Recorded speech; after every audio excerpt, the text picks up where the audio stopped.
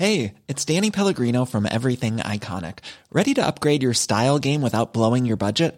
Check out Quince. They've got all the good stuff, shirts and polos, activewear, and fine leather goods, all at 50 to 80% less than other high-end brands. And the best part? They're all about safe, ethical, and responsible manufacturing. Get that luxury vibe without the luxury price tag. Hit up quince.com/upgrade for free shipping and 365-day returns on your next order. That's quince.com/upgrade. In a sudden flash, it all comes clear. It's a eureka moment, an epiphany. Hi, I'm Marcus Smith, host of the Constant Wonder podcast. The world offers marvel, meaning, and mystery around every single corner. In nature, art, science, culture, history, we talk everything from bees and beetles to obelisks and asteroids. Experience the thrill of transformative encounter. We'll bring more wonder to your day. Listen to Constant Wonder wherever you get your podcasts. Hello and welcome to another installment of History Hack. Alina, we're so excited today. Who's back? Who's back? Oh my gosh, you guys are going to be so excited as much as we are. It is, are you ready? It's Gilad! Yay! Gilad was so popular when he came on last time. Remind everyone who he is first, and we'll get on with having some fun. Well, guys, if you go and listen to podcast number 15, remember, number 15, you'll get to know a bit more about Gilad. Here's our archaeologists from Israel, and today we're going to be talking about Jerusalem. So I'm really excited about this. Boom. Yeah. So Gilad, again, you're placing me giving me like 40 minutes to talk about Jerusalem. Yeah, but this is the great. payment we require for turning you into a cartoon, because you were very excited about being turned into Indiana Jones, weren't you? Jerusalem is a big topic, but it's also it's kind of I don't know if controversial is a word, but it brings up a lot of emotions. Yeah. Because everybody thinks the city belongs to them. Last time you were on, you were telling us about lockdown in Israel and how it was being exacerbated by basically political muppetry. And now you're saying it hasn't got much better and you can't run away. No, it hasn't. It's actually it's getting worse. It's getting worse. Well, but really, jokes aside, it's the ugliest thing of politicians using the corona crisis for their own political gain. Mainly our current sitting prime minister trying to escape jail. So what? Oh yeah. It's no. We don't really honestly. We don't have time. Let's That not. is a whole different podcast. Yeah, let's not. Well, listen, so I asked you to send us a list of places, because obviously the archaeology of Jerusalem is so vast that we can't cover everything today. So I asked you to send us a list of a few places that we're going to discuss. And we're going to start with biblical, obviously, because we need to start at the beginning, not at the end. So tell us, and let's have a little bit of chat about the city of David. Well, I'll just a small prelude. We're talking mainly about what we call the old city of Jerusalem today. Keep in mind that Jerusalem, the vicinity, let's say Greater Jerusalem, the modern day Jerusalem, encompasses even more sites going back to the early Bronze Age and even the Neolithic. So, but we're focusing on the old city, the one that's more or less in between the walls, the famous one with the dome of the mountain and the golden cap and everything. City of David, we have to ask ourselves, I will ask this question and we will not get an answer. Why do we call it City of David? Is there even any historical, archaeological reasoning for that name? The bottom line is no, but it's a big discussion. The thing is that it was actually the heart of Jerusalem all through middle, late Bronze Age into the Iron Age, meaning from around 1800 BC until 586 fall of the First Temple. Are you there? Yeah, We are. we're listening. We're listening We're to you. hooked. Okay, so and well, the City of David is it's an amazing site because it's been excavated now since the 400 years now. since the 1920s. We've had British archaeologists in the Mandate period. Reisner excavated there. Then you had Kathleen Kenyon in the 50s and the Israeli archaeologists in the 70s, and even as recently as 2010. Wow. And of course, a big debate is, do the buildings over there relate to the time of the kingdom of David and Solomon, which we discussed in the earlier podcast, in the one before. And of course, the opinions vary. Some say yes, some say no. There are buildings over there which date to the Iron Age, but they date to the later part of it, let's say 8th century, which is much more, has a lot more archaeological evidence regarding the Assyrian conquest and then the Babylonian conquest with the exile and everything. So the main features in the City of David, which are really, really amazing, are the stepped stone structure, which is basically looks like someone vomited a lot of rocks on the mountain. But when you look closely, it's actually built. It's built, and the discussion is, when was it built? Just so you understand, the discussion moves from Iron Age, 10th, 9th century, to Hellenistic period, 4th, 3rd century. That's a distance, and it's a big one, and it's a very important one. And the main attraction, and really it's an amazing feat, is the Silwan Tunnel. Have you heard of it? Vaguely.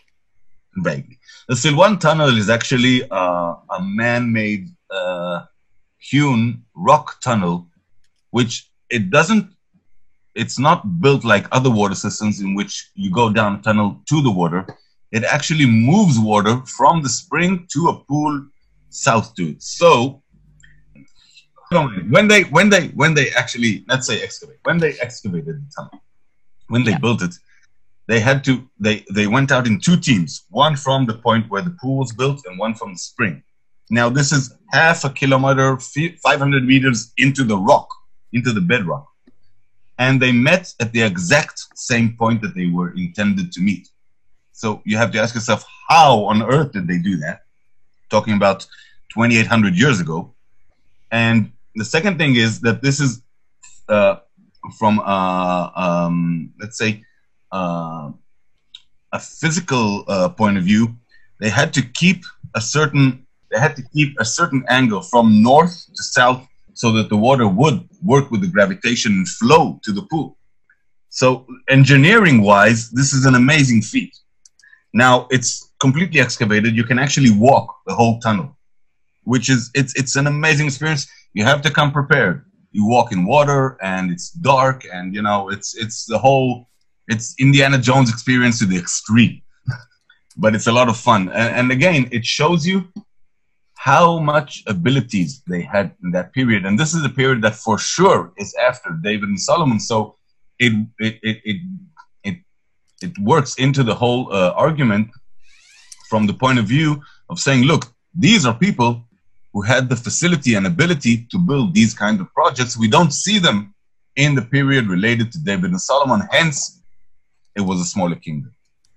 It is first on our list because I ended up, I couldn't get the tickets for it, and they ran out of tickets. So you've got to get there really super early and make sure all book in advance. So that is the first thing we are doing. Because for our listeners, we've before we came on air, we invited ourselves to Israel and to Gilad's house, and he didn't get a choice. So let's move on before he runs away, never to be heard from again, and move on to Hellenistic and Roman. Yeah, well, the point of connection is, of course, north of the City of David. Actually, inside the old city walls, we have what is called Temple Mount, of course, maybe the most famous place on earth, which, according to tradition, there are a few things over there. We'll start from the beginning. On your first show, Gilad, you said that basically if anyone goes inside Temple Mount to look around, the only thing you're going to find is World War III. If you excavate there, yeah. Yeah. Well, if you're basically tourists, seriously, like you guys with foreign passports, you can go onto Temple Mount. No one will give you any trouble. I have a problem because I'm Israeli, Jewish, and it's different. It's a whole political system, so it's a bit more difficult for me. But for example, if you come to Jerusalem, you should have no problem on going and seeing Temple Mount on top. I've never been on top, never in my life. So in Temple Mount, it actually connects. First of all, we have the base stone, which is the stone in the center of the Temple Mount, which according to legend is the stone where Abraham was about to sacrifice Isaac, in the famous story in the Bible. And this is a stone on which, according to the Quran, the Muslim Quran, the Prophet Muhammad landed and had his vision to build a temple, which is today actually the Al-Aqsa Mosque, which is on temple. Do we have evidence of the Solomonic Temple? Like we said in the earlier podcast, we do not know. We have never excavated. What do we have? We have the perimeter walls, which were built and heightened by Herod, which of course ruled somewhere between 40 to 4 AD, which of course is a whole millennium conundrum. You know that problem, right? Yeah. It's a funny one. I like it. Anyway, so the Western Wall, maybe the most sacred place to the Jews in the world, is actually one of the outer walls built by Herod to support the hill on which he built the larger second temple. Okay? Yeah. And the Western Wall itself, the whole area with the perimeter for Jews to pray next to it, has been recognized as a holy Jewish spot from the mid-19th century. The Ottoman Empire already recognized it, and it's become status quo since then. The reason that's the place, and this is interesting, is because according to research from what we do know, the temple was somewhere in that area on Temple Mount. And we know, according to descriptions from the Bible and from Herod's time, that the entrance to the temple was facing east. So the Holy of Holies was on the west. So the Western Wall is actually the closest place you can get to the Holy of Holies today. That's why it's located over there. Now, the thing about the Western Wall, if you look at pictures of it, and I recommend you open Google, type Western Wall, you can see pictures of it, you'll see it has 3 distinct different stone sets. The lowest one is the Herodian one, the Roman period one, 1st century BC. The second one, much more square, much more of the same type and same make, are Crusader stones. It's a part when they heightened the wall in the Crusader period. And the third part is really small stones. These are more building that was done on the walls, even until the early 20th century. So you can actually see different parts of the history of Jerusalem in the Western Wall, right in front of your eyes when you stand in front of it. That's amazing. So even if you put away all the religious issues, just as an archaeological artifact, as a find, it's a documentation of 3 very important periods in the history of Jerusalem, right in front of your eyes. Now, beneath the Western Wall, in what's called the Western Wall tunnels today, are actually, the tunnels are not tunnels originally, they're tunnels today, but they were actually streets beneath arches that led from the city to the Temple Mount. In there, you can see the largest stone of the Western Wall, which is amazing. It's something like nearly between 7 to 8 meters long and 2 to 3 meters high. It's one stone, one block put in the wall. There's nothing else like it. Well, and the thing is that when we go away from the whole area of Temple Mount, City of David, into the Old City, we're actually going west, and then you can start to find remnants of Hellenistic buildings, which, and this is really interesting, the first Hellenistic building was actually built as a pagan temple on the place where now we find the Holy Sepulchre. And I'll talk about the Holy Sepulchre in a minute. But there are remnants, very, very fragmentary, here and there remnants of the Hellenistic period, because most of it was demolished and rebuilt in the Roman period.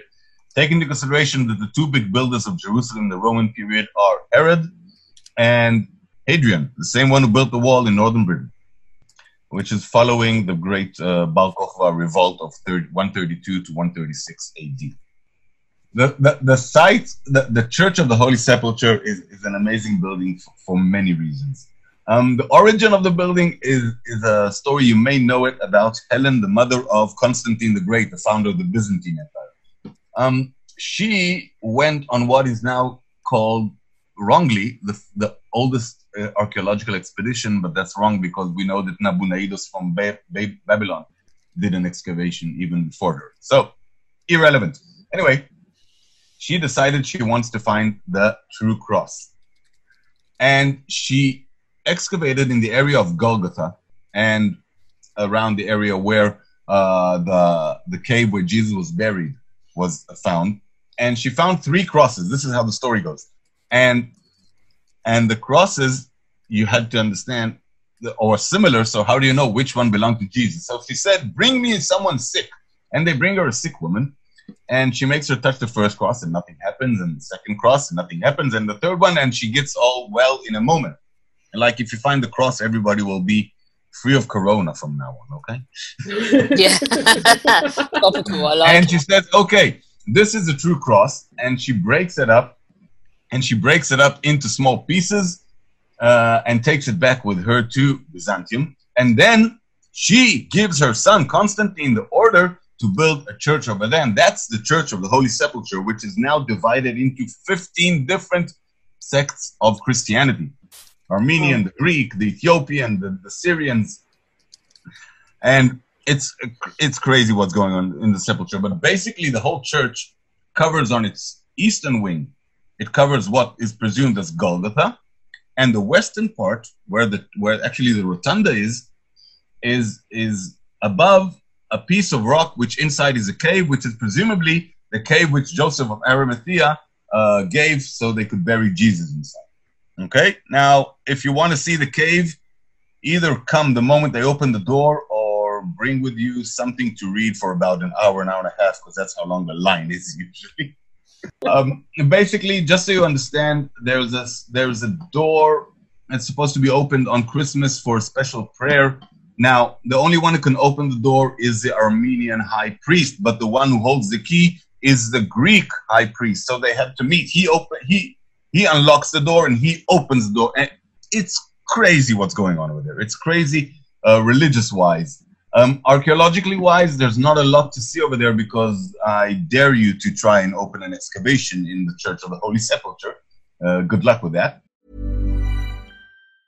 Quality sleep is essential. That's why the Sleep Number Smart Bed is designed for your ever-evolving sleep needs. Need a bed that's firmer or softer on either side? Helps you sleep at a comfortable temperature? Sleep Number Smart Beds let you individualize your comfort so you sleep better together. J.D. Power ranks Sleep Number number 1 in customer satisfaction with mattresses purchased in-store. And now, save 50% on the Sleep Number Limited Edition Smart Bed for a limited time. For J.D. Power 2023 award information, visit jdpower.com/awards. Only at a Sleep Number store or sleepnumber.com. A lot can happen in the next 3 years. Like a chatbot may be your new best friend. But what won't change? Needing health insurance. United Healthcare Tri-Term Medical Plans are available for these changing times.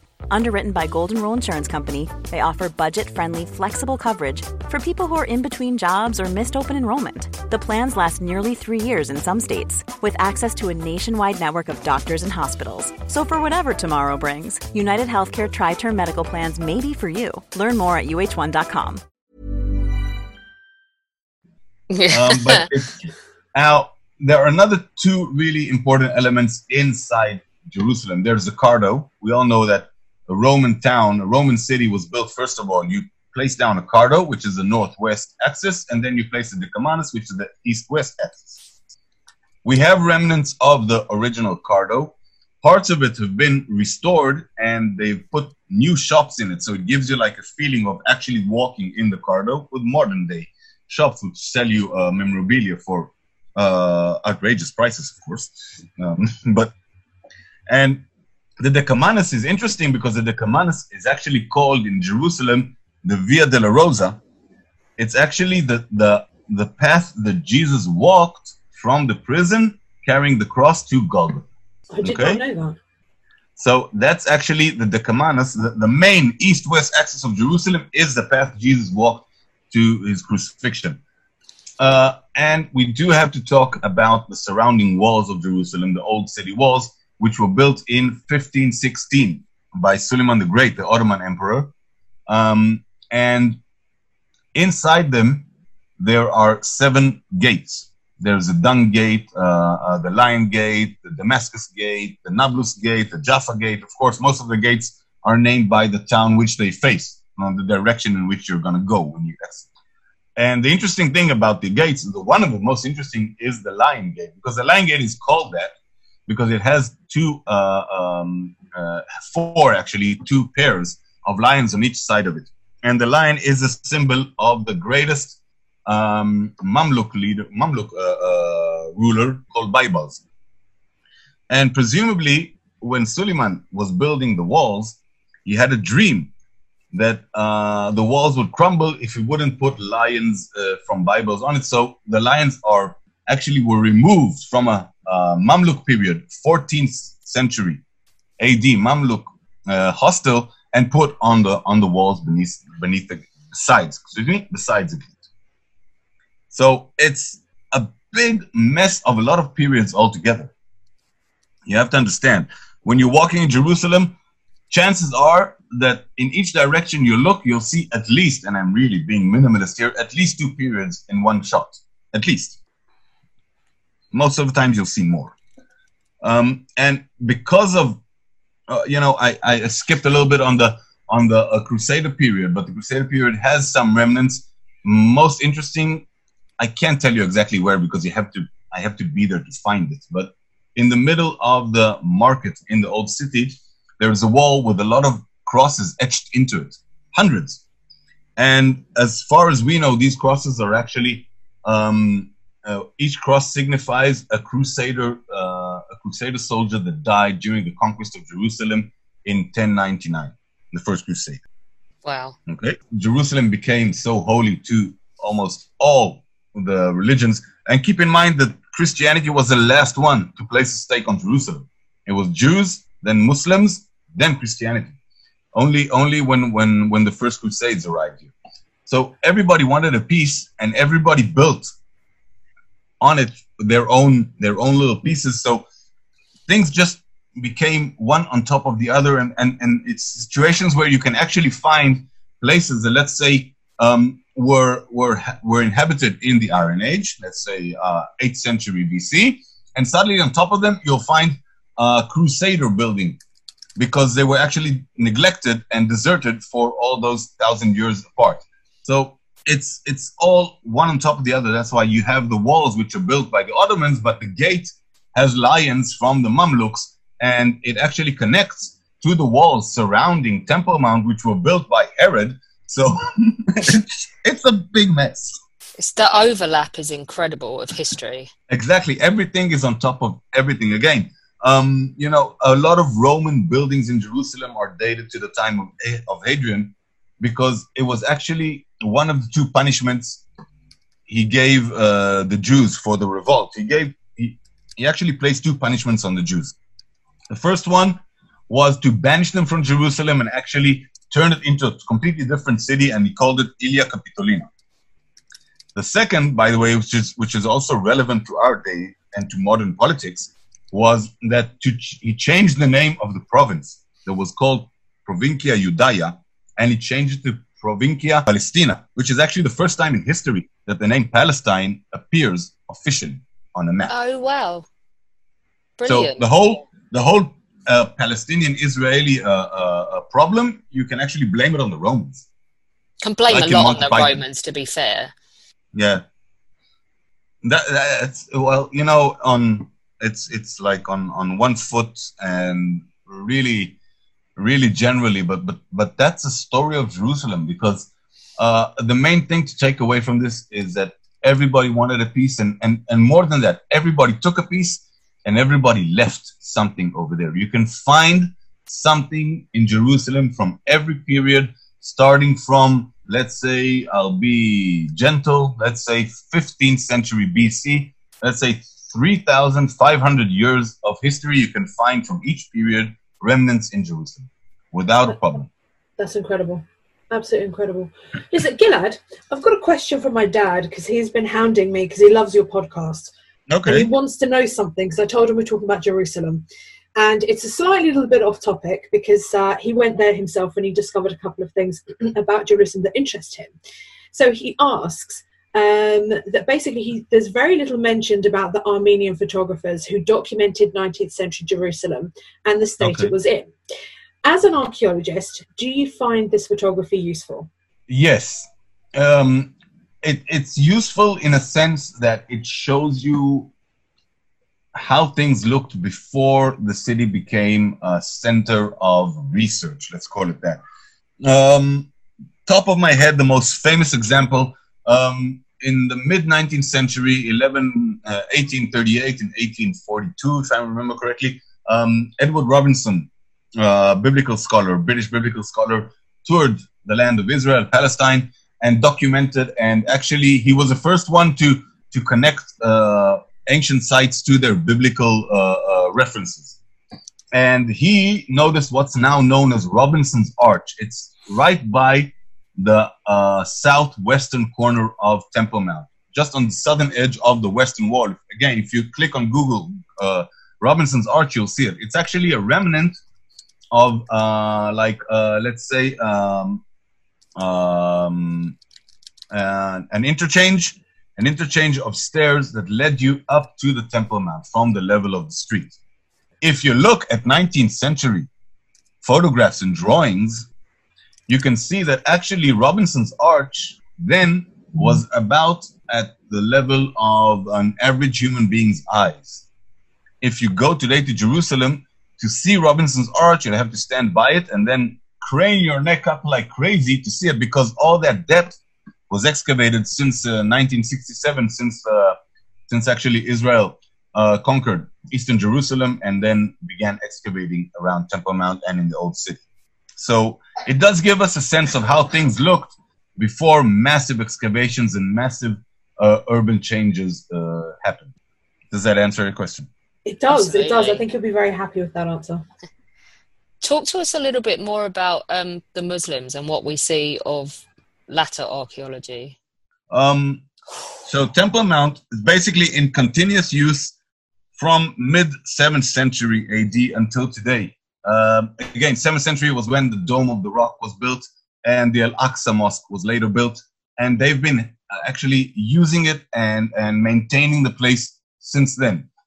Muslim remnants are mostly the Temple Mount and the circumference, the outer walls of the old city today are all Muslim, but you don't see a lot of Muslim remnants in the old city itself.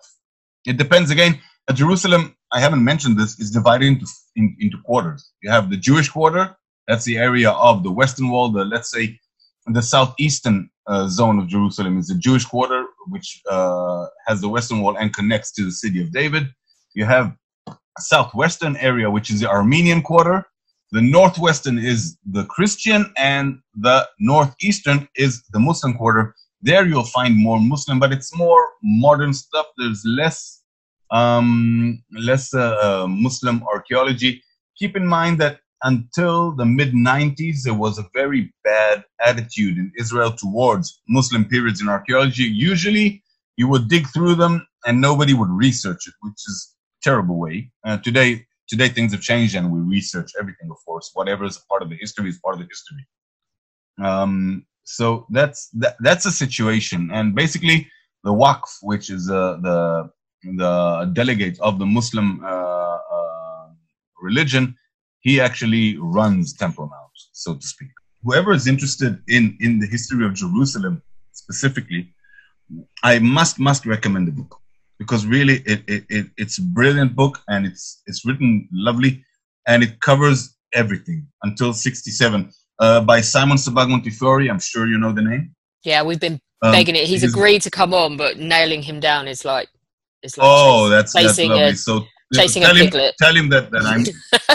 Tell him that I'm a big fan of his. Tell him I'm a big fan of his books, and I love the Romanos, especially because when the kids are not behaving, if you throw it on them, they can die.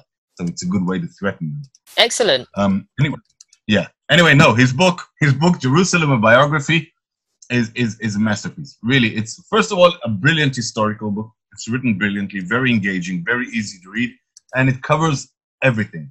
It's of course a history book. It dabbles with archaeology, but it's more a history book. But if you want to know about the story of Jerusalem, it's the best place to start. And keep in mind that Jerusalem, being Jerusalem, you can't talk about Jerusalem without mentioning other things. I tried and I veered away, but the Crusades took Jerusalem in 1099, and they thought they would hold on it forever.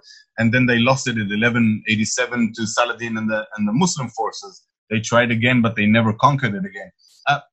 Almost everything that happens in the ancient Near East, since again 1500 BC, somewhere it has an attachment to Jerusalem. We have letters from Jerusalem written in Akkadian, in cuneiform letters.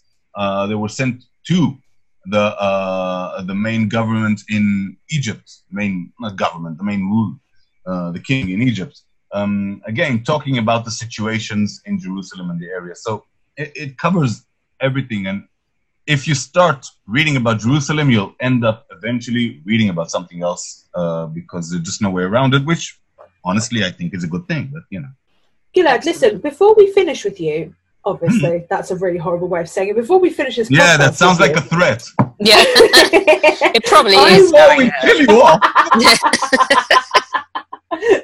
I'm trying to be professional here. So I would like you to plug your lectures as well, because I want to join in on the one this evening, but unfortunately I don't speak Hebrew. But I think you should plug the rest of them. Tell us a little bit more about it.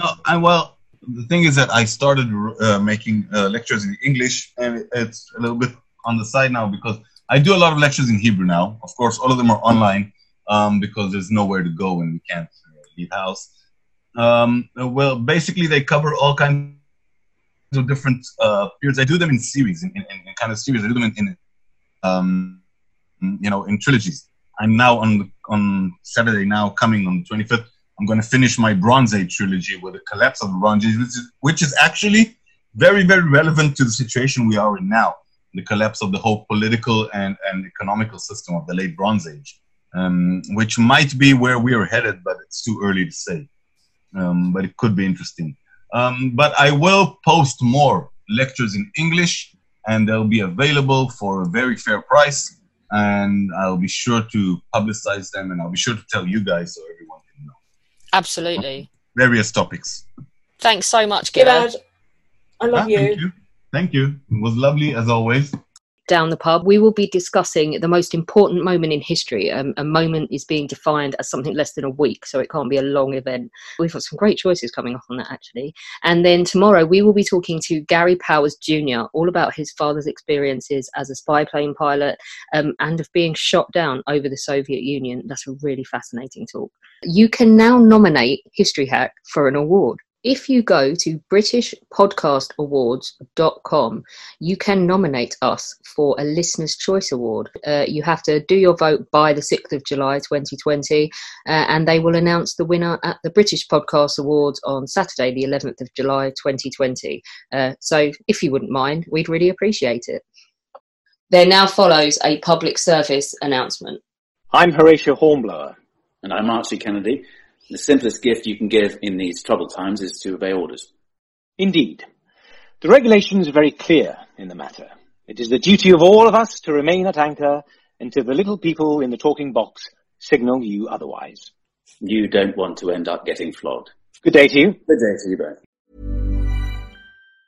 Mom deserves the best, and there's no better place to shop for Mother's Day than Whole Foods Market. They're your destination for unbeatable savings, from premium gifts to show-stopping flowers and irresistible desserts. Start by saving 33% with Prime on all body care and candles. Then get a 15-stem bunch of tulips for just $9.99 each with Prime. Round out Mom's menu with festive rosé, irresistible berry chantilly cake, and more special treats. Come celebrate Mother's Day at Whole Foods Market.